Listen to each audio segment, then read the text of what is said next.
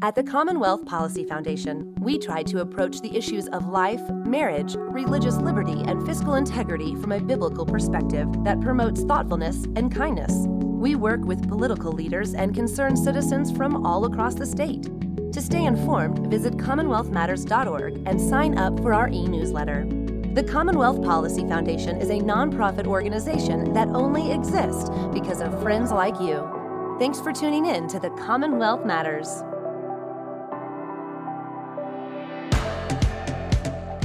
Welcome to the Commonwealth Matters. I'm Richard Nelson, Executive Director of CPC, and we have a very timely and important discussion today: race, cultural appropriations, and the biblical worldview, or I should say a biblical worldview. And I happen to be the minority in this group. Up to my left is good friend and pastor Buddy Slaughter, pastors Means Avenue Baptist Church in Hopkinsville. To my right is Ron Hicks, pastor of Henderson Memorial Baptist Church, and he is a card-carrying member of the Cherokee Nation.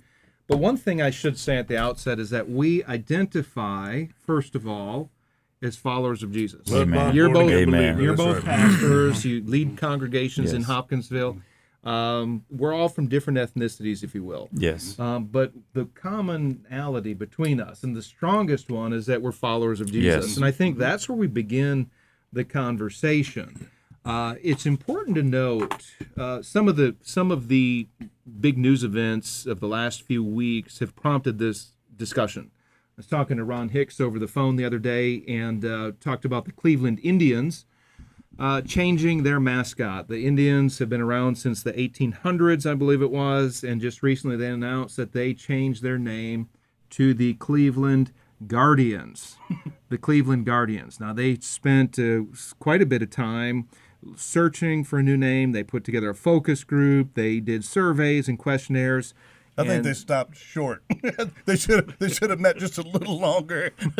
Well, they should have, because they found out that name is trademarked. There's another sports team that is using it, so they are back to square one. Well, and before that, the Washington Redskins. Just the Washington football team. Well, so this is really, and I'm trying to get my mind around this as a person that does public policy and politics, and I'm trying to do it from a careful biblical worldview, sensitive to how other people think and process this. At the same time, I'm concerned about our history.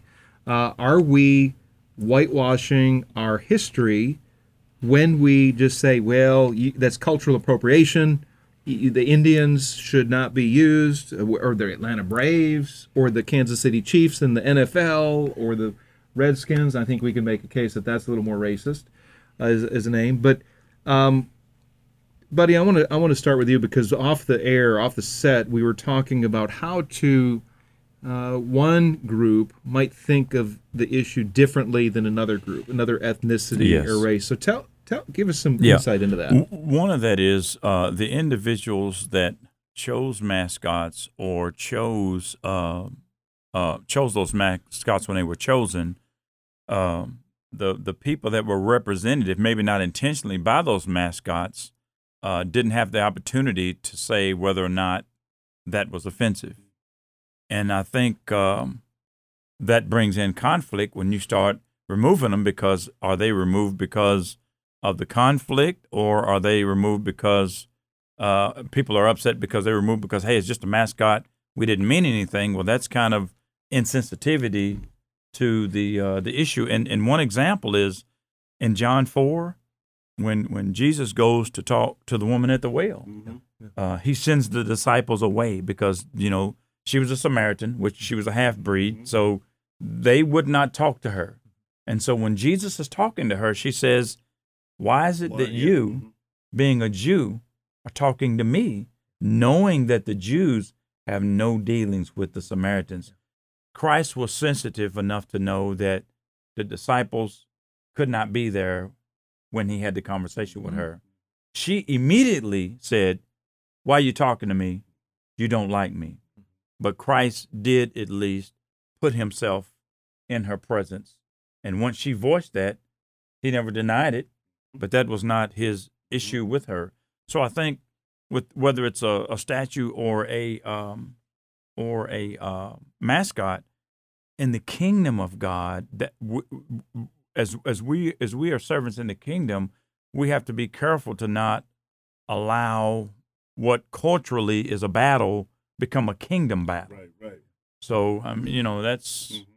So I want to start at the let's go back, because we jumped right into mascots, and I want us to unpack and look at that a little deeper. But let's go to the issue of race, first of all, because we're at a time in our country's history when there are high racial tensions. Yes. There's animosity between certain races.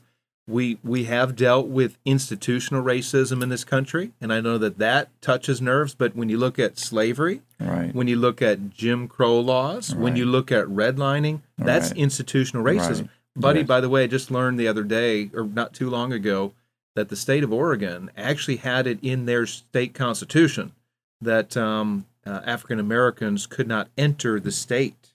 Right. They saw that as a threat to the workforce. Right. They didn't want Black people competing for jobs there. That's institutional racism. Right. And it's something I can't relate to. But I want to talk about race from a biblical view, and I'm going to go to Ron, because you do have Cherokee blood. Mm-hmm. You do identify as a Christian, but you process these issues a little differently, too. You're a little more sensitive to how race is used or how it's portrayed. Different races are portrayed. Yes, yeah. So how should we think about it biblically? Well, little backstory. When I used to see who I consider to be Americans of African Americans that would wear the garb of the the garb of the the African the dress that African women would wear, the headgear, and all the rest of that. And I would think to myself, why are they doing that? I mean, I didn't understand it. I didn't think it was wrong, but I didn't have any understanding of why they did that. And then my father took us through and tracked the unbroken lineage between himself all the way back to before the Doss rolls, the forcible removal of the Cherokees. And then I got this card from the Cherokee Nation that says I was a registered member of the Cherokee Nation. And I realized, one, I didn't know my own history. But after I knew my own history, I wanted to identify with it as much as I could. And so I immediately recognized why the folks that I've been questioning before, why would you want to wear those things? I mean, you're American, you're here. But then once I understood who I was and where I was from, I had that same desire to be able to connect to who it was that were my people, for lack of a better word. So I think, and Buddy and I have talked about this many times, just having an open conversation with folks to be able to say, help me understand what is it that you're wearing, why is that important to you, and those sort of things, and just asking people, the scriptures tell us that we ought to consider everybody better than ourselves. Not that we should demean ourselves, but to be able to say, I want to be all things to all people, so that by all means I might win some. Help me to understand who you are, where you're from, what's important to you, why it's important, and then to be able to be, to show the love of Christ to those folks. We know biblically too that there are different ethnicities. It goes back to the Tower of Babel, right? The nations separated, and people, settled in different parts of the world, and we have different tones of skin color. We have different other facial traits, but ultimately we're made in the image of God. Yeah, isn't that a beautiful thing? And that's the thing, that this is part. Buddy, your skin color and my skin color are a little different, but we're both of equal value and equal worth, made in the image of God, which gives you dignity, gives you inherent value. And that's something, as Christians, we need to recognize this in those of a different ethnicity. Well, if God is your father, Richard, and God is your father, then what does that make you guys? Brothers. Yeah. So how do you treat your brother? How do you treat your sister? So we know that the racism is real. If you look at some of the most horrific events of the 20th century, they were racially motivated.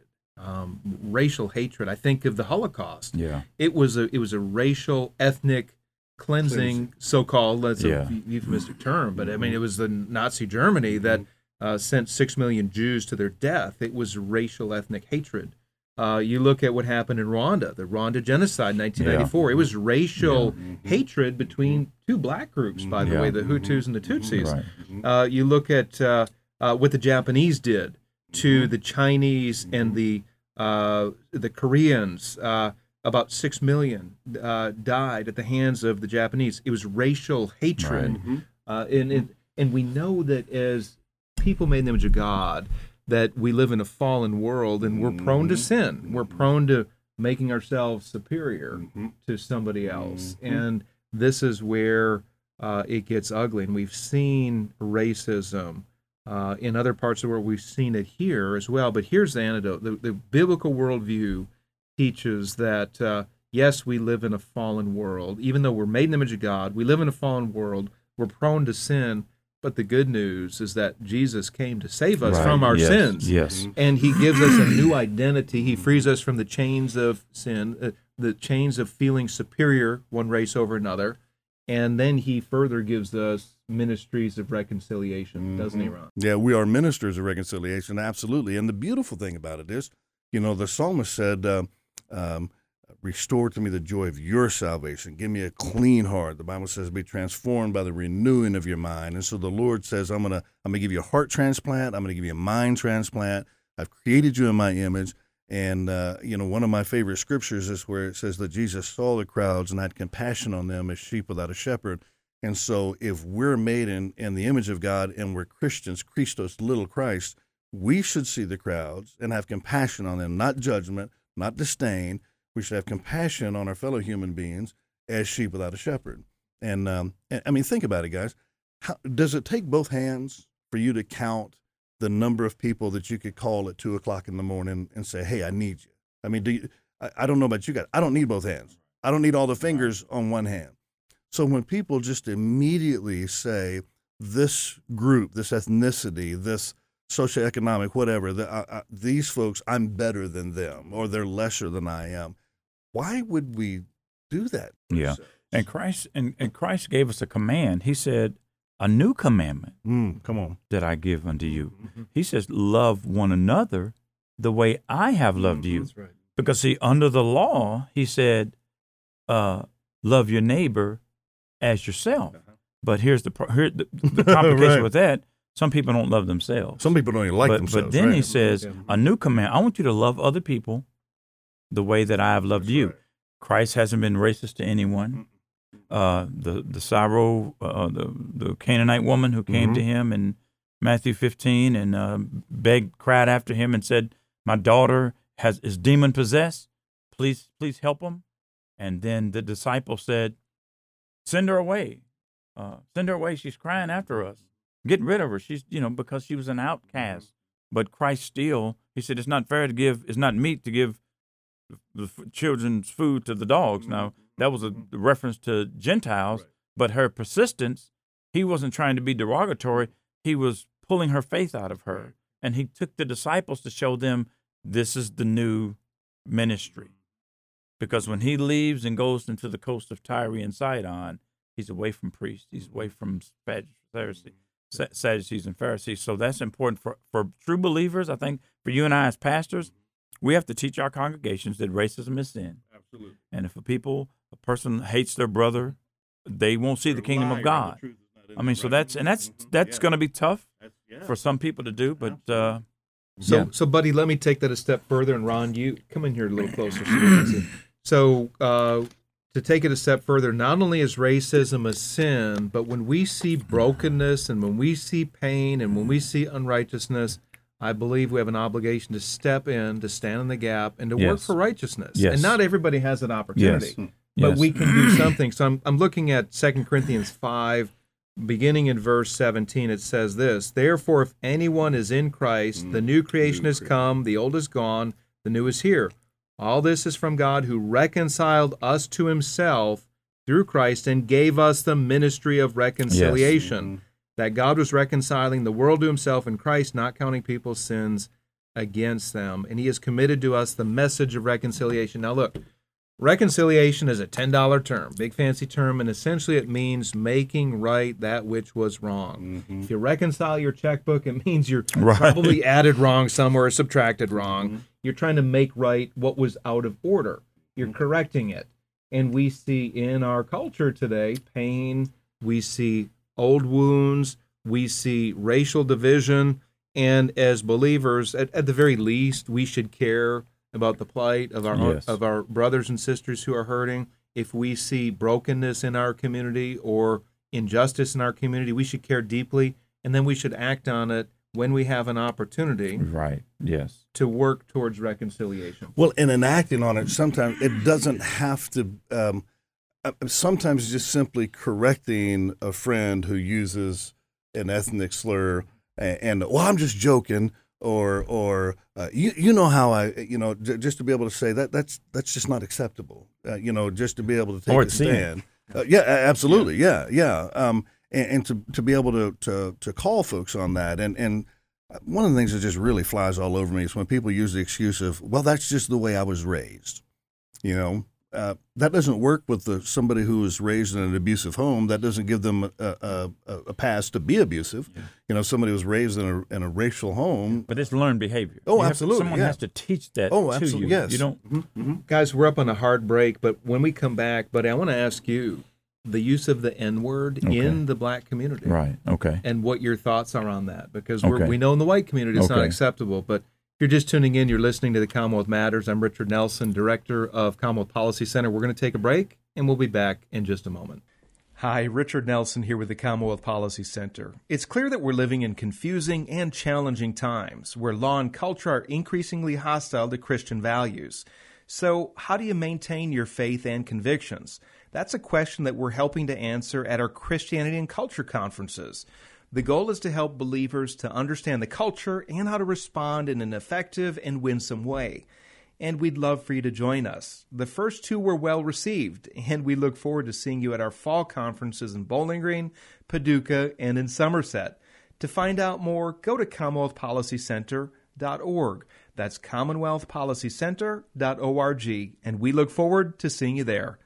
Welcome back to the Commonwealth Matters. I'm Richard Nelson with the Commonwealth Policy Center, here with good friends Buddy Slaughter and Ron Hicks, and we're talking about race, cultural appropriation, and a biblical worldview. Buddy, I just threw a bomb out there right before the break, but one of the things that I noticed that in certain black entertainment, I guess, sometimes the songs, rap songs in particular, that black people do use the N-word, and not all, but some. And I'm thinking, well, as a white guy, if I would use that term, that's not going to go over well. I wouldn't think of it. I know it's harmful. It hurts people, so I won't use it. But what are your thoughts on that? In the African American community, the use of the N-word is not derogatory, because black people never enslaved black people, and they didn't use it as a derogatory term like slave masters did. It's just like, I know I would never call a person trailer park trash or white trash, but I've got some good friends, white friends, and they can say it. Yeah, they can say, man, this guy, and they can be together. This guy, man, is just trailer park trash, and they'll laugh. Yeah. But if I wouldn't say to this guy, or I wouldn't say to this man, tell that cracker to sit down. Right. But a white, so I think the perception, if a white person says it, it's going to be perceived as derogatory. Well, because for so many years, it's exactly what it was. And then here it is again. You've got white people saying that black people can't say it. You don't get to do that. That's part of the racial dilemma. But let me push back on that. I mean, isn't that a double standard, though? I mean, because if a white guy, I understand intent, and I understand that, but to me, it seems like if the word is off bounds to one group, it should be off bounds to anybody. But see, tell me more. Well, the conflict is it's the white person that's deciding. Okay. You're saying, if not you per se, but if the white person says it's off limits, here we go back again. You're telling me what I can and can't say. What right do we have as Caucasians to enter into the black culture and then say to the black culture, here are words that are acceptable to us for you to use towards each other? I mean, if that's not the height of sticking your nose where it doesn't belong, I don't. That's gonna and it's not. I'm not defending that word, because I'm not defending that, but I'm just saying part of our cultural difficulty is if let's say if if a white people come to our church, and some Puerto Ricans and some Hispanics, so we incorporate Hispanic songs into worship, and we sing white hymnals. We don't ask them to only sing the songs that we sing, Right. and we're not offended if they bring it up. Right. But it would be offensive if I was to tell them, you're in a black church, you're gonna sing black songs. Right. That's the same as saying Right. we Okay. can't say the N-word, you can't say it either. Right. Okay. It's the Yeah. same. It's the same premise. So what I'm hearing is when you understand the culture, understand their context of what they're talking about. What I'm also hearing though is getting back to as Christians, we should be sensitive. So you have Hispanics and Puerto Ricans. You're sensitive to them as they come and worship with you. Yes. You're sensitive to where they are. So is there a biblical principle? Two pastors here. So what biblical passages can we drill down into that would speak Again, I to think- this? But all things to all people, so that by all means you might win some. The whole idea of understanding where people come from, and to be able to accommodate that, to make them feel comfortable, not just in their own skin, but to be comfortable in a setting where they might feel out of their element. To be able to go out of your way to be able to sing those songs, and to be able to culturally to be able to embrace some of the things. And when I was in the military living overseas, and I know, Buddy, you were in the military as well, and I was just talking to a young lady at lunch today about this. When we lived in Germany, we did our best to be able to speak German. Most Germans spoke English. If you tried to speak their language, they're like, okay, stop. You're butchering our language. And but if you just walked in and said, hey, and you're hollering English and just expecting somebody, even if they spoke English, they wouldn't give you the time of day, because they realize you're in our country, you're not respecting our culture and that sort of thing. Okay. So when you tried to speak their language, Italy was the same way. You tried to speak their language, they appreciated the fact that you realized, I'm in your house. Right. And so I'm going to be sensitive to what it is that you're doing. And by the same time, so they met you halfway, sort of a thing. The whole dirty American, the whole loud American thing is when we come in and we expect the whole world to do it our way. That same sort of thing happens, I think, in churches. And that's the very model that Christ goes against, because he's walking down the road. Yeah. Zacchaeus sees him, and he runs up in the tree. Now, he's a chief tax collector, which means he's in charge of people that's robbing other people from Rome. Yeah. And so and he's a turncoat to the Jewish people. He says, come down. Yeah. I'm going to eat at your house today. Yeah. Now, the Pharisees are like, man, this guy's eating with tax collectors and sinners. Christ was constantly showing his disciples, guys, look, that's not how you do it. When he was with the Pharisees, when he was in the area of the Sea of Galilee, the Pharisees were around. They were constantly busting his chops. So he leaves and goes to the area of Tyre and Sidon on purpose. And immediately when he places himself in Tyre, the lame, the halt, they came to him, and he healed them, he fed them, and then he goes on down a little deeper into Sidon, and then this Canaanite woman comes. They were the enemies ever since Exodus. They were enemies. And what does he do? He says, hey, your daughter's healed. And then in chapter 16, Matthew, as soon as he goes back across the Sea of Galilee, the Pharisees are like, give us a sign. Right. Yeah. So he was constantly showing his disciples, guys, look, this is the model. Yeah. You have to go where these outcasts are. So, Buddy, one of the things that Jesus made clear was that he came to save and seek the lost of all nations, tongues, tribes, everybody, every ethnicity. Yes. He cut through the what the Jewish mindset was, that we're looking for Messiah just for our nation. No, Jesus stepped outside, and he had the conversation with the woman at the well, the Samaritan woman. He went into foreign areas where people that were in pagan cultures were, and he healed them. Yes. He was outside the church establishment. The Pharisees were angered by him constantly because of him eating with tax collectors, eating with Zacchaeus. But taking it a step further, like you said, he came to seek and to save that which was lost. Before he ascended into heaven, he said to the disciples, as the Father has sent me, so send I you.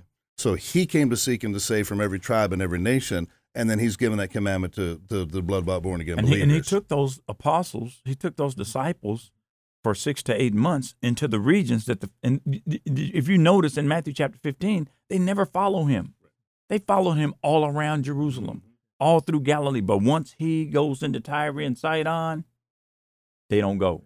They're not gonna go there. So, buddy, let me go push on that a little bit. So, as Christians who care about our communities and care about brokenness and the pain, let's say minority communities, is that tire and side-on for a Christian, let's say in a white church, if you will, for them to get out of their comfort zone and go into the inner city to minister? Yes. Yes. So how does that look? I want to hear from you. How would that look like? What would be appropriate outreach for a white guy like me that has a heart for racial reconciliation? What would be helpful? What would be good? I'll tell you, there's some white churches that we've partnered with. Ron's is one of them, but there's a couple of white churches that we partner with right now. And what they've done, we get some of our members.